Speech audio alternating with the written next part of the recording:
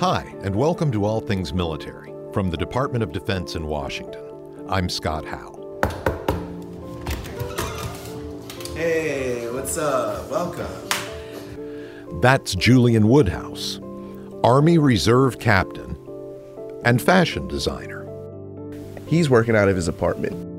And that is Navy Petty Officer James Veal, who went to that tiny apartment in Brooklyn, New York, to bring us this story.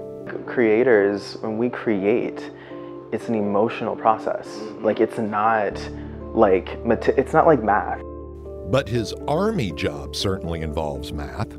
So he actually works field artillery. He's out there with the howitzer, controlling the battlefield. And you probably think that the fashion world and the military world could not be more different. Yeah, they're completely different worlds, but they have a lot of similarities. He has to be in shape for the military. He has to be in ridiculous shape for being on the catwalk. My fashion career and my military career are very closely related. And me being at the apex of both of these career fields, they also help me navigate both of them. He'll tell you they work hand in hand. The discipline from the military gives him the drive to go as far as the fashion designer. It keeps him from quitting. So between fashion and military, the most diverse group of people are actually in uniform. And everyone is open to this diversity. Maybe you can see the connection, maybe not.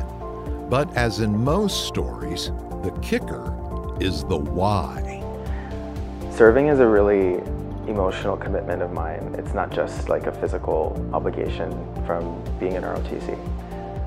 I serve because I love the idea of freedom, of liberty.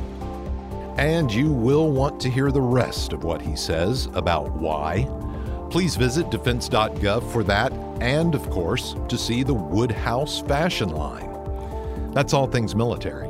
See you next time. I actually have a deadline, so it was great talking with you, but